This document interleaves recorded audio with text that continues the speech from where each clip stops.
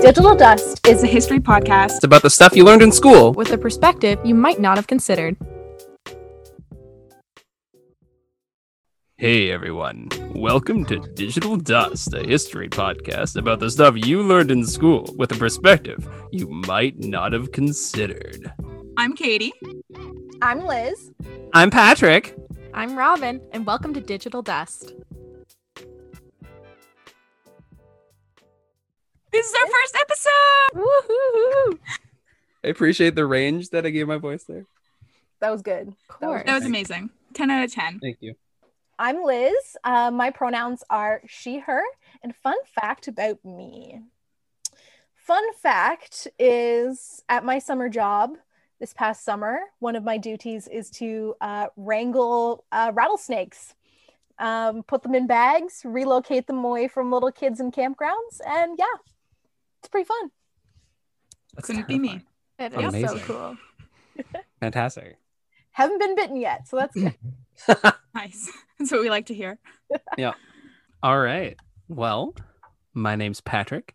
My pronouns are my pronouns are he, him.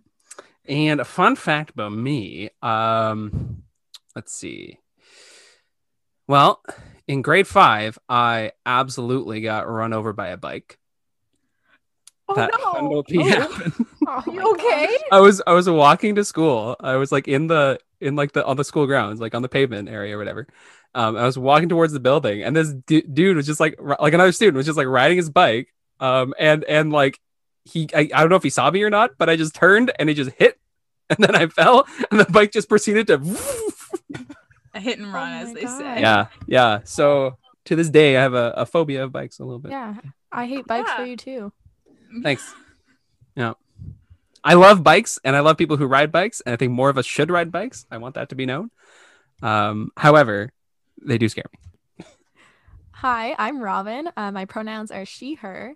And a fun fact about me is my first language is French. Yeah. In French. Yeah. Whee! Funny, and like the fun way about that too is I actually learned how to read and write in French before I did English. So I could speak English when I was really young, but I didn't even know how to write or read it when I was in 4th grade. That's so Wow. crazy. Wow. That's cool. Meanwhile, we were all trying to learn French in 4th grade. Yeah. Yeah, it's Yeah. the opposite. Yeah. Don't need Hi, to go I'm down Katie. this rabbit hole. Hey, number one, I would like to introduce myself. And number Oh my two, God. we should make a TikTok. It's great, guys. Download TikTok. I'm actually sponsored by TikTok. This is a sponsored podcast. They should sponsor So Katie, you. Grad do you school want to is introduce expensive. yourself? Sorry. Hi, I'm Katie. My pronouns are she, her. And a fun fact about me is that I'm a very big Trekkie, and it's actually my bullet journal theme of the month. So hit me up for all your Star Trek love. I was going to ask you that. Is February like the official Star Trek month, or? Nope. September is when it started, like Okay. most TV shows. Sure. Although this is the 65th year, the anniversary, I think, coming up, Oh. which is pretty exciting. It's pretty cool. But no, I just have this weird association in my brain. Like, it's cold outside in February. And so, like, Star Trek is like, it's probably cold on the ship. It's probably cold in space. Space is freezing. Yeah. Space is a Space is- vacuum. Yeah. Space is a vacuum, yeah. Vacuums must be cold. Speaking of February, maybe we should describe our situation a little bit in case anyone is listening in the future. Oh. I'm currently living through a global pandemic that You might have heard of it. It's called COVID. Just a Maybe. little friend. Just this Probably little gone. pandemic that was happening. oh my gosh. Nothing. And we've been living through a historic event Yeah. for the last almost a year now. So that's Yeah. fun. So we're doing all of this through video call. Yeah. Yeah. We've been Zoom. doing life through video Yeah. call, really. Honestly, the only way I have human contact, video call. Same. Yeah. I'm in a closet right now, FYI. Oh, Just to add a little fun to this. So is Patrick, but his closet is huge, so it doesn't count. My closet does not fit me. For all intents and purposes, it's Patrick's private recording studio space. Yes. Yeah, exactly. Call it what it And- is. But no, Liz is right. And actually, I think Katie talked about this too. That the four of us haven't actually spent a lot of time together in person. That most of our like close knit relationship with each other is from online, which is so strange. Weird. It is very weird. I think this shows like even with these barriers, we still found a way to connect and become friends.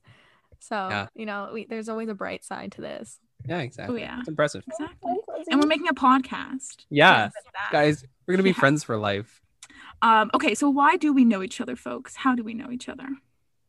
Oh, that's a good question. I was gonna make a joke, but that would just Circumstance. Yeah. So Yeah. we're all in Western University's program for public history, master's program. Yeah. So there weren't many of us in the program, so we were gonna meet each other no matter what. small classes, Yeah. tight knit. We great. also do like a large project together, which is just It's true. super fun. It is fun. Yeah. Yeah. Yeah, we've been working on that for a while. So we use the word public history. We do. What is public What the hell history? is that? Oh God. What isn't it? difficult. It's our favorite define. question. It is. Everybody it's, asks it. It's surprisingly hard to answer. It's impossible to answer. It is. Yeah. Because the best way to answer it is to say everything. Yeah. And that's not good. And that's not helpful. No, it's really not. Yeah. What are some examples Like a of lecture. history? So like What is- museums, archives, places of public institution. What else? What is the Movie? funniest public history thing that you've ever seen?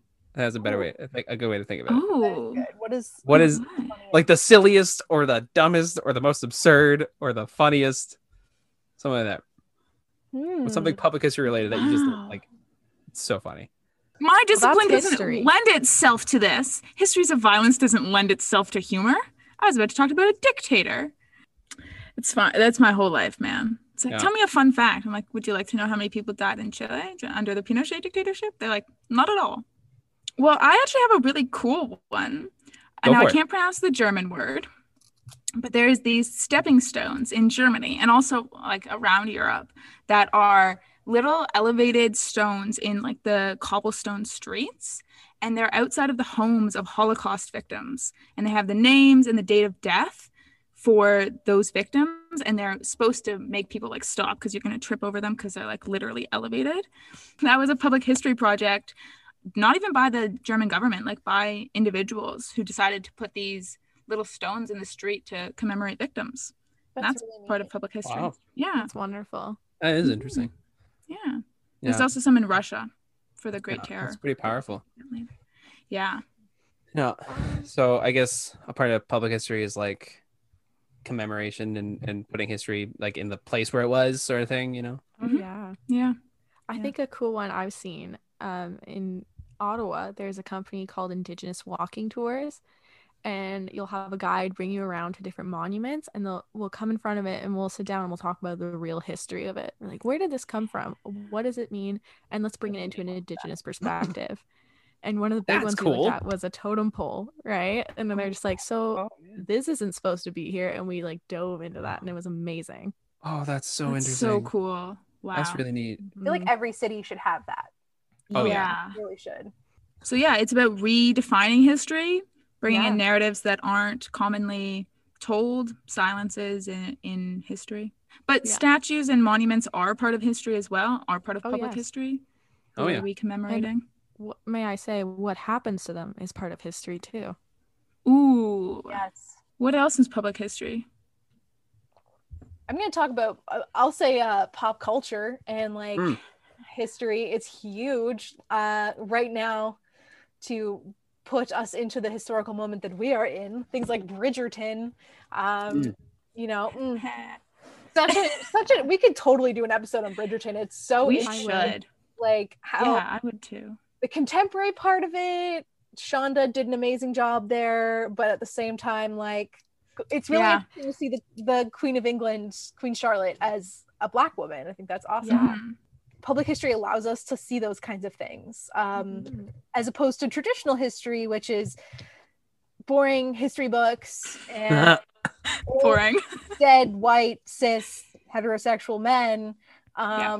And that's exactly what this podcast is not. And that's kind of why we started this podcast, because we know how many of you think history is that it's boring and it's not fun, and Yeah. or that it's in textbooks, and it's not. It's all around us. It's in everything that we do, and it's fun. I want to build off what Liz was just saying there. That a lot of his public history anyway, a lot of it's based in activism. A lot of history in general really is based in activism. There are a lot of historians who would argue that history is like an activist-based profession, legitimately. People like E.P. Thompson or Natalie Zeman Davis, famous historians who totally see that as part of their mandate. In that, yeah, so like as historians, we're essentially, we try to like take the past that everyone knows about and sort of blow it up a little. Especially because the past, as we understand it, especially as the public understands it, the past is, yeah, as Liz was saying, is dominated by narratives of white, male, heterosexual, cis men. And so, yeah, a huge part of any historian's job, but especially public historians, is to really sort of blow that up, bust the myths, all that sort of stuff, present different perspectives. Is there anything else that public history is like? I mean, it is institutions like museums and archives and education centers. It's true. Yeah. Yeah, it's living history too, I would say.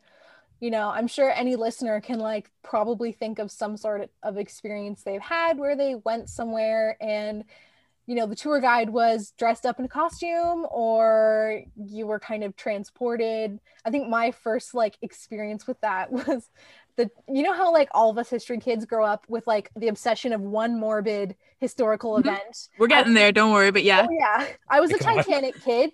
Yes. With the Titanic kid supremacy. And when I went to the Titanic exhibit at the Toronto Science Center, oh, I was blown away. Oh my God. Yeah. Smelling those perfume bottles that had been under the ocean for that long, and like touching the iceberg, and oh, it was so cool to have that experience. So I'm sure all of us at one point or another in our lives like have that experience of like, whoa, this is so cool. And then you get obsessed with it. And I remember having this little locket necklace that they sold at the gift shop that had a little piece of coal from the Titanic in it. Yeah. Who knows if it was real Titanic coal? I have no idea. But it was. That's cool. Yeah. That's really cool. Yeah. Awesome. That's a great segue though. Like, let's talk about our weird history obsessions as like kids. Because I feel like a lot of history kids get this. Oh yeah. Liz and I are Titanic kids. Are either of you Titanic kids? No, I'm not a Titanic kid, but I was really big into ancient Egypt. Yep, we get those ancient. And I Egypts. didn't like, I think that's like an easy one to fall into because you got those beautiful books at your library with like all the pictures of the artifacts and like the redrawings of the ancient times, you know. And like I wasn't big into reading it. I was more like looking at the pictures and imagining the mystery and the adventure that you'd go on. I also loved Indiana Jones, so like this is all playing into each other. Yeah. You know, that art history. Oh yeah, and art history. Like later on now, I know more about what happened with the discoveries in Egypt and colonialism and all that fun stuff, which is not fun. It's terrible. But as a kid, you're seeing those glossy pages and those treasure and the mystery. And that was the first start of my obsession with history and looking into the past. I oh God, it sounds so sacrilegious. I wasn't that interested in history when I was a kid. I didn't care that much. I was legit one of those like really stereotypical basic children who like just like superheroes and running around and watching TV and all that sort of shit. But to take this even further, and I feel so bad now because it's so different than what the history I'm currently into. But my main exposure to history when I was a little kid was a show on Spike TV called Deadliest Warrior.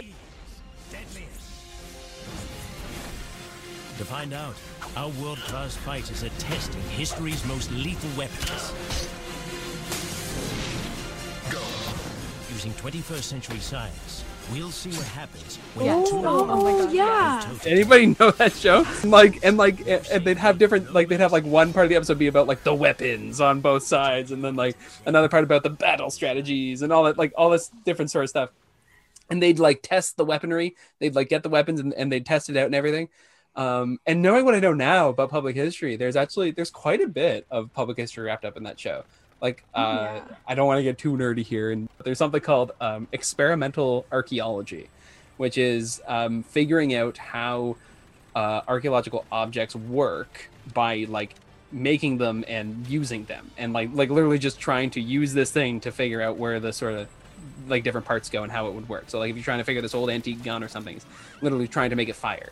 and trying to figure out how it works that way. And that's a lot of what the show did. They would take like weapons, they would remake and model weapons from the time and use them and try and figure out how effective they were. And it's so morose, and it's like, I swear that whole channel is just like surrounded by toxic masculinity and just this horror. It's atrocious. it's really like grating to watch. But the show was so interesting as a kid. Just like I think the first episode was like a Spartan versus a ninja, and I was like, fuck yes, Ninjas, yeah. and like I had Who won? opinions. I was like, the Spartan's gonna win because it has more armor, but I want the ninja to win because they're fucking cooler. That was my whole But the thing. Spartan. Wait, hold up. But the Spartan couldn't have won. So Oh, now I'm gonna go on a track because No, they the would have Spartan did fought win. in a phalanx. Yeah. Okay. They don't fight solo. No, yeah, That this doesn't- is true, but they still Sorry. won. The Spartans still won. I'm offended. That. But it shouldn't was be so true. cool, and they would end the episode. I swear to God. Also, there are so many. I could do a whole episode on this show, and we probably will. I would Probably love that. will. This podcast, but like the episode had like this announcer who like had like this sort of voice, and it's like, Is deadliest. oh my, it's so fantastic. And then they end the episode with like they have this computer simulation or something, and like the computer simulates 1,000 scenarios or something to figure out how many more times whichever one wins or whatever, right? So in a simulated battle, and then once they figure out the winner, they choose one of the options where that person won with like an interesting scenario or whatever, and then they film it. So like the last part of the episode is you watch the Spartan fight the ninja and see the Spartan win. Yeah. It was like if a whole bunch of toxic men got a hold of Mythbusters. Yeah, because I mean, really is. think about it. In school in Canada, Oh. what Don't get history? me do you started learn? on the curriculum. Mm-mm. Mm-mm. The habitants. You spend like 3 years learning about the habitants. And Yeah. Pea then you soup. have habitant day and you eat the habitant brand pea soup. And it's Yeah. not right. Oh my God. This is so historical. Yeah. It's So much soup. farming history.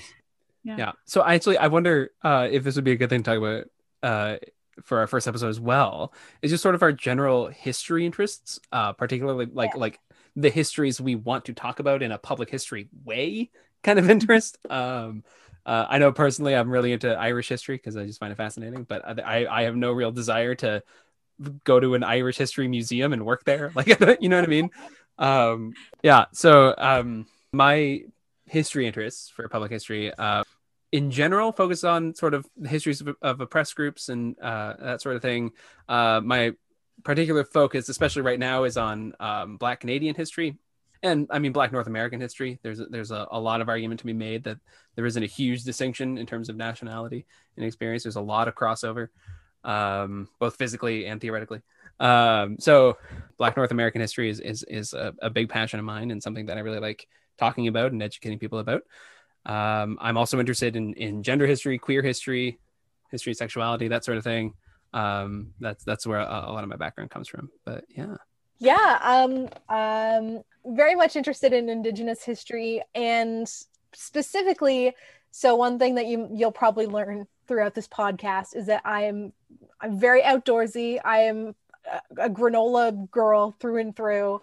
I've got my Hydro Flask beside me and my Crocs and everything else. But I work at a national park, and I've worked with Parks Canada for about 8 years.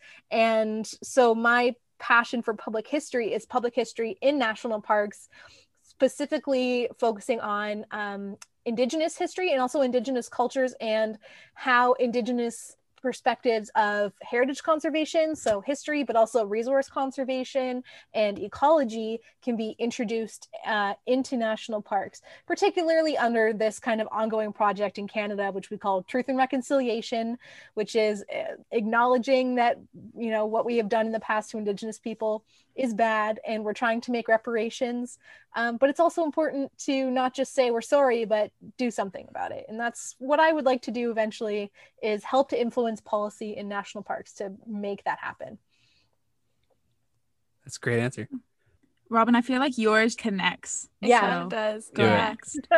All right. Yeah. I'm interested in art history and Indigenous studies as well.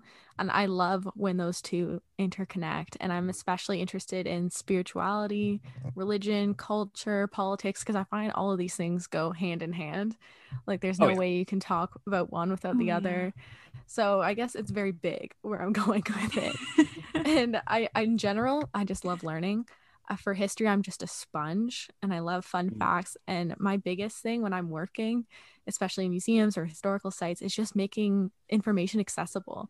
You know, just communicating with the public, figuring out what they care about and what's important to them, and then bringing that to them as well, you know, like and learning from them too. You know, there's this great connection that you can get with people through history. Everyone in some way is interested in history. They might not know it yet, but there is something there. And I just love making those connections and bringing the people to the past. That's awesome. Yeah. Also, as an aside, when I first met Rob over the summer, talking to her, and I learned that she was like, you worked at like a science museum or something. I did, yeah. I found that fascinating because Oh. like I'm one of those kinds of people who can never take a science class because I'll always get really confused. But anytime anyone like tells me science in like a digestible way, I am like in. Like Oh my 100%. goodness. And so I was so fascinated that you worked in a space where that was the thing, where that you knew the science and that you tell people the science. And I know. That is literally, we could probably do an episode on this, you know, learning on the job. Because I did that interview and I was like, I know nothing about science, but I'm ready to learn. And that was my favorite thing. I was teaching kids, especially like 3 to 4 year olds, about dinosaurs. And if they walked out of that hour session knowing the difference between a carnivore and a herbivore, I'm like, I did my job. Today's a good day. Oh my God, talk about learning on the job. I worked at a plastic surgery clinic for years. So like talk about learning on the job. I had no science background going into that.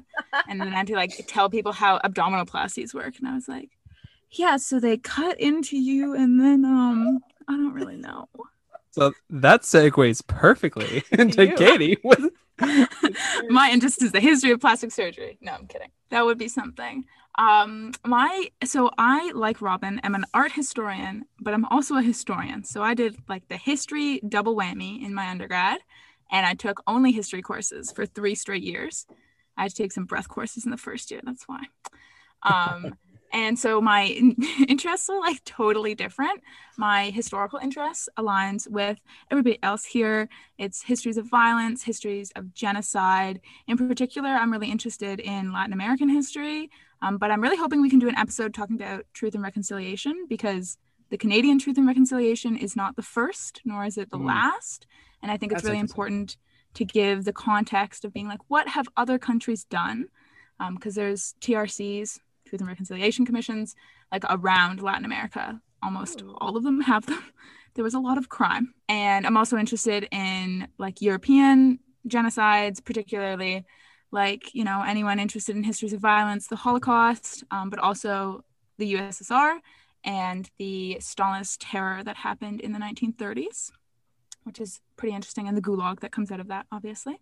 And then my art historical interests, if we want to take a full 180, are Greco-Roman sculpture, in particular Hellenistic bronze, which is a fun thing because we have about 10 of them and no more. Wow. Oh, I didn't know that. Yeah, we'll do a whole, trust me, I can talk for hours about sculpture. So we'll do a whole episode and I'll tell you all about how every sculpture that you've ever seen is just a copy of a sculpture that you will never see. I really want a sculptures crash course. That'd be really good.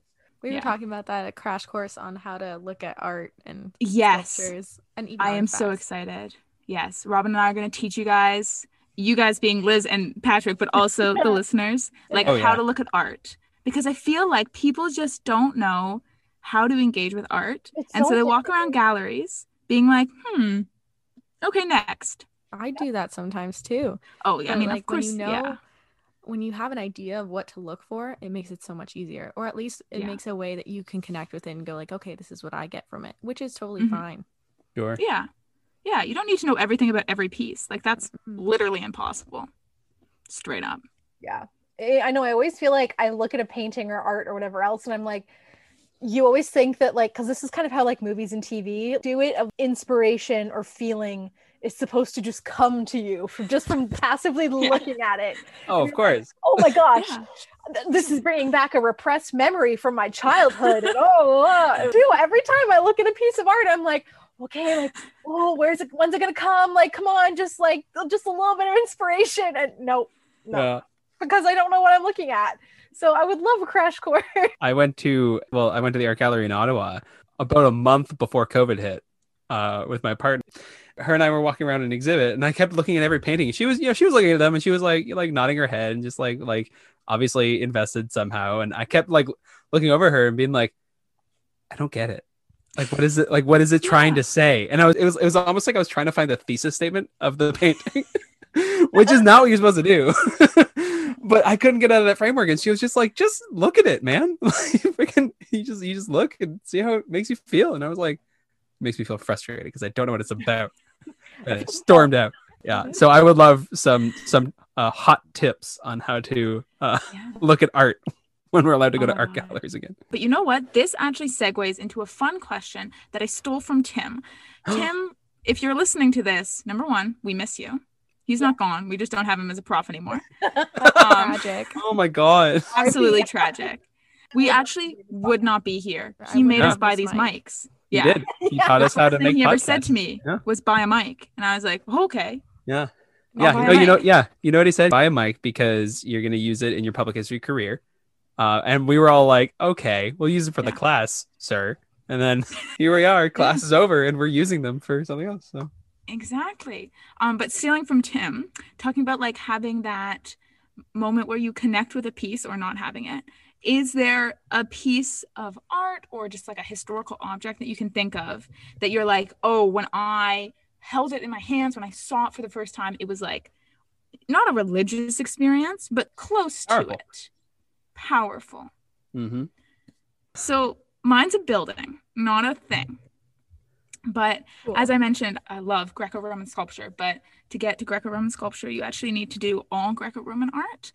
And I was in Rome 2.5 years ago, as you might know, because my intro post is flexing with me at the Colosseum. She just looks like a beauty in the background. I'm just in the way. She's just so pretty. But it's not the Colosseum, actually. It's another building in Rome called the Pantheon. And it's actually now a church. But it was, at one point in time, a dedication to a god. Was it Jupiter?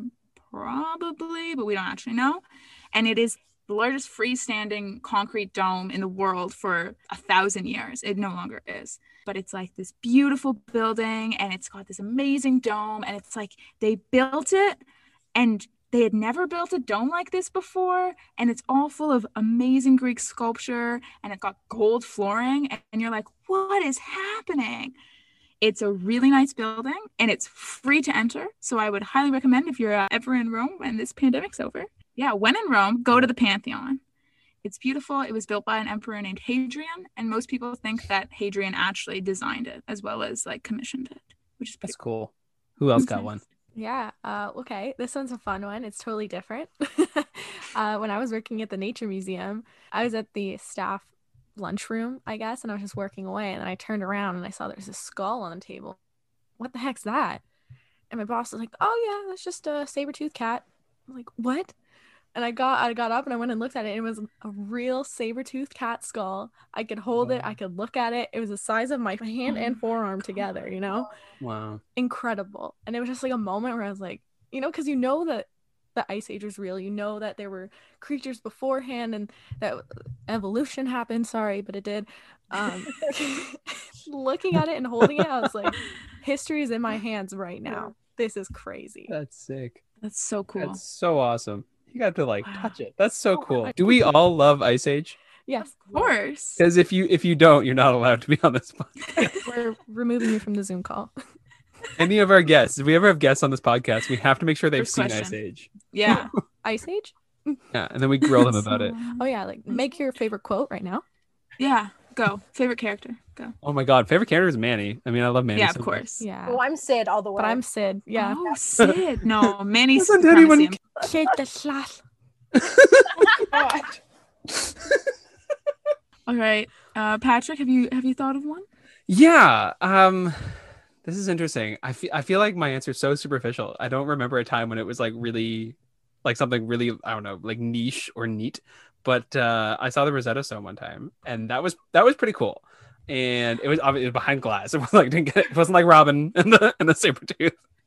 And it could have been fake for all I know. It could have had a fake one up. I don't give a shit. It was still, it was neat. I think the Rosetta Stone was one of the first things that like I learned about in grade 11 world history class, that really stuck with me as like something. And I mean, it's funny because a lot of people be like, oh, it's cool because it's old and it's ancient and whatever, but my whole thing was like it was a tool that allowed us to sort of like firstly understand that cultures interacted with each other, various groups with different languages interacted with each other, and that we were able to sort of understand language because of the stone. I thought that was really, really cool in grade 11. And so being able to sort of like many years later into my history life, be able to actually see the Rosetta Stone in person, that was just kind of a really cool moment. And it was also weird that like no one else was around it. So the other thing that I also saw in England that I really loved, I'm an Anglican Christian, and Robin, I do believe in evolution. Anyone who doesn't is a fool. Surprise, you can be religious and have a brain. In any case, also when I was in England, I got to, and this is really cool, and this is more spiritual than historical, I guess, but it has history to it. But I got to go to Westminster Abbey, which is like the Anglican church. One of like, I would argue 3 Anglican churches in the world that an Anglican would want to go to. It would be Westminster Abbey, St. Paul's Cathedral, and the church in Canterbury. And Canterbury is the other one. In any case, so I went to the Westminster Abbey, but I didn't just go there to visit. I actually went there on Sunday morning for a morning prayer service. The school trip that I was on lined up, that we were in London over the weekend, and so I actually I took the time and I went to church in Westminster Abbey. And I tell you, as a good Christian boy who got to like worship my God in the church that is like the church of my denomination, I cried. I mean, I literally like it was phenomenal. So I know that isn't exactly what we were going for in the answer to That's sick. That's still beautiful. It was awesome, and it was cool. It was old. It had cool old architecture, and it was awesome. And the choir was there. I got to just like hear the Westminster choir live, and it was an insane experience. Liz, how are you going to follow that up? Oh my Boom. God. No pressure. First of all, I have never I've been around Canada and I've been to New York City once. So I feel like I have so much traveling to do, so many places that I want to see. Westminster Abbey is 100% one of them. Oh my gosh. Yeah. There are 2 things that stand out for me. One of them is like, the first one is probably the most awestruck I've ever been at an object, and I kind of don't like that it was this object, but the Canadian War Museum in Ottawa, I went there here in Ontario, or maybe in Canada in general, but in Ontario, when you're in grade 7 or 8, the tradition is you go Ottawa field trip. Ottawa field trip. It's the first boys and girls overnight, like you're in your separate hotel rooms, like, but it's like it's a big deal. That's when everyone starts to like, everyone's flirting. It's great times. And we did go to so many museums, which made me so happy. But the Canadian War Museum was all around amazing. But the one thing that stood out to me that you can still see there is one of the parade cars from Nazi Germany that Hitler actually used. It's a Mercedes, of course, black Mercedes, has a handle right on top of the windshield where he would be able to stand and hold the handle. So if you do look at some of the pictures from the parades, you can see that. And I just could not get over that Hitler had stood there. Like it just, and what's really cool about this car too is it's completely shot up with bullet holes everywhere. So it was one of the cars that when the British and the Allies finally got into Berlin, they seized it and they wanted to see if it was actually bulletproof, because one of the things that the cars were supposed to be is, of course, that they were totally bulletproof. So if anyone did try to assassinate Hitler, it wasn't going to happen. So they shot it up. It is mostly bulletproof, like the glass made it and the car seemed fine. But yeah, there is no other object that I've seen with just that much power as a kid, like as a 12-year-old, just being like this person that is larger than life and the horrible, horrible things that you could never fathom. it's just so interesting. Yeah. I've had a few other experiences like in archives too, where I'm holding a piece of paper that's really old. That was I work at the Banting Museum here in London. So Dr. Frederick Banting, who discovered insulin, I've held a lot of his papers. Yeah, woo! And seen a lot of his personal family stuff, which is really cool. But yeah, it's that car that stands out to me, and it's kind of crazy too, because later on, I discovered that. So my family is German. My great-great-grandmother, who I'm named after, came over from Germany. She was 16. She married another German man. So Joseph, my great-great-grandfather, his first cousin was Heinrich Himmler, who was, of course, the head of the SS. Oh my God. In Germany. Yes. So it's even crazier to have been looking at that car and then to later realize that I have this kind of crazy ancestry.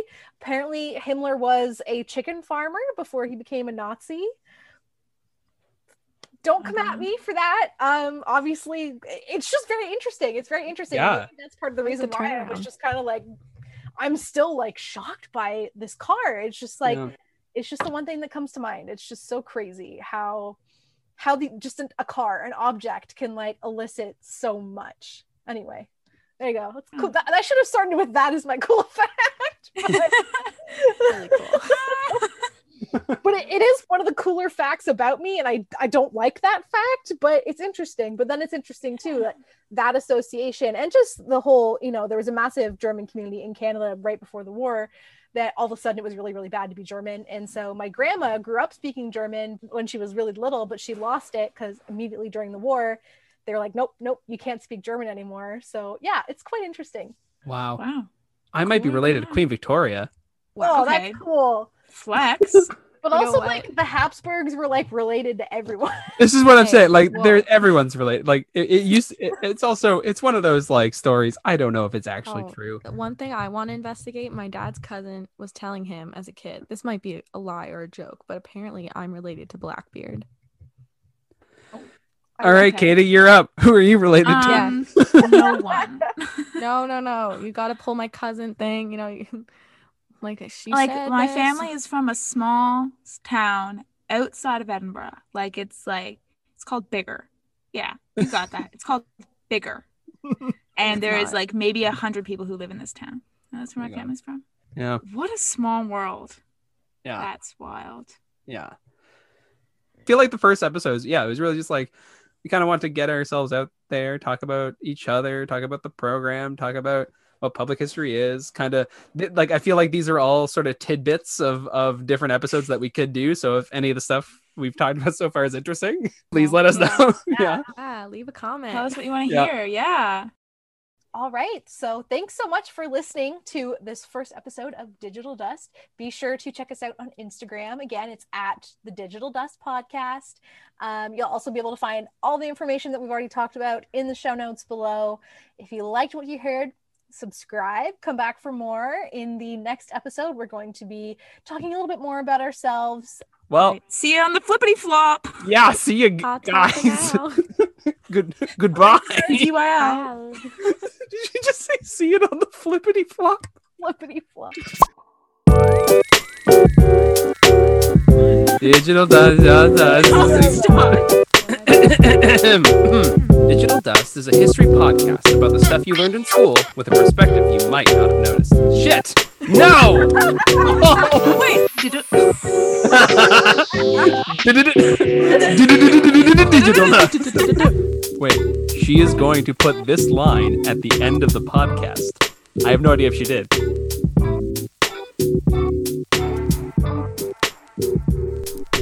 Digital Dust is recorded on the traditional lands of the Anishinaabe, Haudenosaunee, Lenape, and Attawandaron peoples on lands connected with the London Township and Sombre Treaties of 1796 and the Dish with One Spoon Covenant Wampum. This land continues to be home to diverse Indigenous peoples, First Nations peoples, Métis people, and Inuit people, whom we recognize as the contemporary stewards of the land and waters we are on today. Digital Dust is hosted and produced by Elizabeth Edwards, Katie Gaskin, Patrick Kingan, and Robin Marshall. Sound design by Elizabeth Edwards. Audio transcription by Katie Gaskin. Our theme music is Retro Chill Up by Mattias Miller.